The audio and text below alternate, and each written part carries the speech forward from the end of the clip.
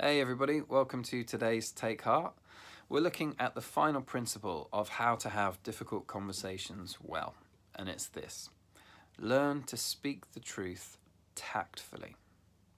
Proverbs chapter 25 verse 11 says, "The right word at the right time is like a custom-made piece of jewelry." One of the things that implies is that you can have the right words at the wrong time. You can also have the wrong words at the right time, and that there's something beautiful about learning to match our words to a particular conversation, a particular person, a particular situation. And learning to do this well involves learning to communicate in a way that's clear but is also caring. When it comes to us speaking the truth, having just done everything we've talked about in the last few Take Hearts about listening well, understanding where the person is coming from, admitting to the things that maybe we've contributed to the situation. But when it comes to us really sharing about what we're concerned about or how we're feeling, we do have to be true to ourselves on that. We have to be honest, otherwise there's no point having the conversation and nothing will be resolved if we're not honest. But I've learned through making mistakes that there are different ways of being honest. There's being honest in a way that's deliberately designed to wound the other person, and we don't want to go there. There's being honest in a way that's thoughtless, that just hasn't thought through how the other person might feel when we say what we're saying. And again, that's just unwise, I think. But there's being honest in a way that sets the other person up to receive what we're saying, and it means we're more likely to be heard. Someone once told me that Nurofen, they deliberately wrap the pain relief bit in sugar. I don't know how true this is, but they wrap it in sugar so that when you take it, you can actually swallow it and absorb it. If they didn't wrap the sugar around it, then you would take it and just gag it back up again.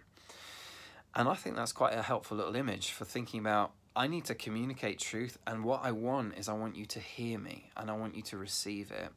And I want to bring some resolution here and move forward. So the way that I am honest matters. There's a way of speaking the truth tactfully. Now, there's various tools that are around that feel a little artificial, and they may not work for you. So I'll just share two I found helpful, and you can take it or leave it. But here's one that I found a really helpful little skill to develop if I want to share the truth in a way that I'm more likely to be heard. And it's this: questions open people up, and attacks close people down.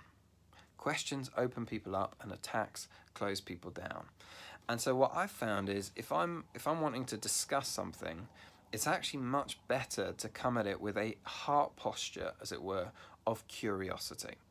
So to give you a silly example, Beth and I, every now and then on our date nights, we'll just go through a few questions that help us just touch base and catch up with each other.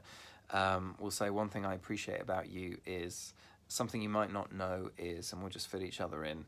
And then one thing we always say is we say, I'm a bit puzzled that, and it's our opportunity to just raise something that we're like, I'm not sure about this, or that's really annoying me, but we raise it as a question. And I know it sounds ridiculous, we do it tongue-in-cheek half the time, we also use it to be passive-aggressive with each other, but at its best it's actually quite helpful. So I might say to Beth something like, I'm just a little puzzled because I thought we bought that bar of chocolate to share, and I don't know what's happened to it. I'm curious, do we have mice?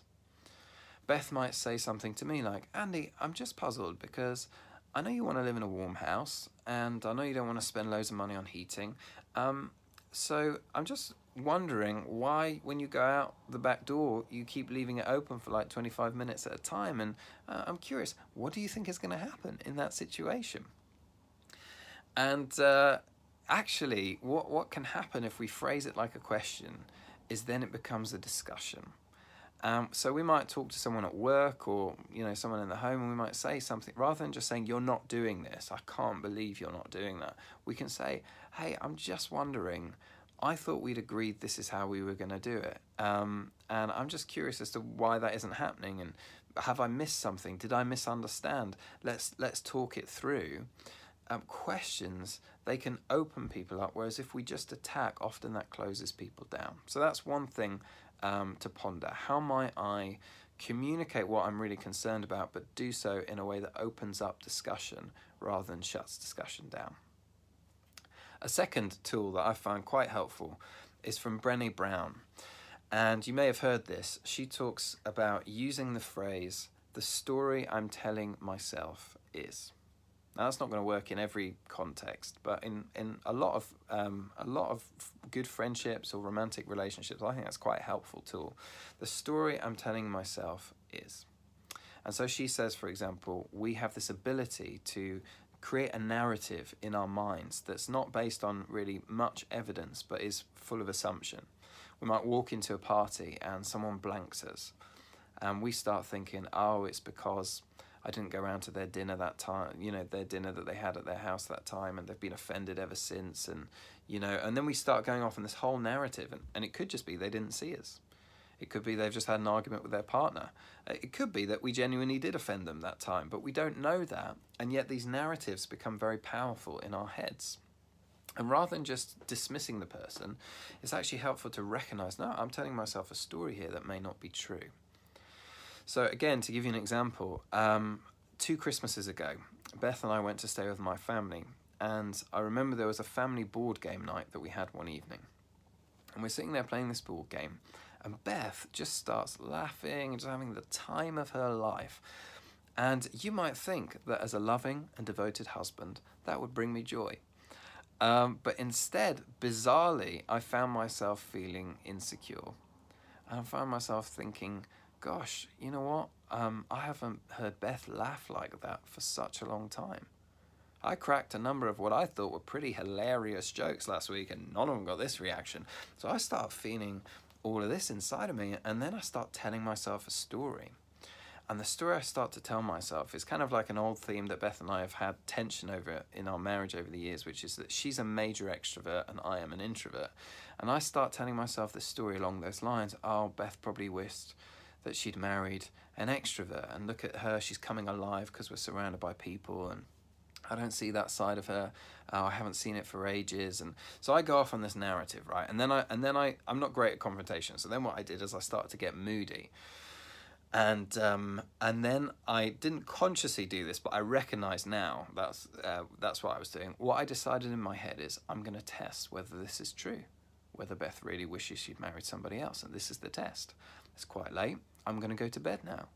And if Beth comes with me, that's the sign that she loves me. And if she doesn't, and if she stays here with all of these people, my family, then that's the sign she wishes she'd married an extrovert. And so I turn to Beth and I say, I'm going to go to bed now. And Beth says, see ya. And so I walked upstairs, and I am absolutely, by this point, properly cooking. Bear in mind, Beth has done nothing wrong. She is enjoying a board game evening with her in-laws. The woman is a saint. But I'm up there, and I'm literally like making a list. I've got an actual list of people that I think she'd probably rather have married. Now the narrative's gone crazy, and I'm starting to tell myself, yeah, she just didn't realize what I was like before we got married. Then we got married and she realized it was too late. And so for the last 10 years, she's just making the best of a bad deal, blah, blah, blah. Anyway, after a while, Beth comes up, and by the time she comes up, I am fuming internally. But I've learned enough to know probably not a good time to just blast her. So I keep my mouth shut. And then the next morning we were driving home, and I'd heard the story I'm telling myself stuff. And I just started to think maybe I could use that as a way of raising this, because it's really bothering me. Rather than just acting out and trying to punish her because of what I was feeling. So I turned to her, and I hated doing it. I was embarrassed. No one likes being vulnerable. But I just said, hey, Beth, the story I'm telling myself is, so rather than attacking her, the story I'm telling myself is that you wish you'd married somebody else, and that I'm not the life and soul of the party, and that's like, a regret for you. And she was shocked. And we ended up having this, she couldn't believe I'd been there in my head, even though it was so real for me. And we ended up having this really good conversation about our relationship, and that where we were different, and how we can just be aware of that. And it was really good for our relationship. And so there is a real benefit to learning to speak the truth tactfully.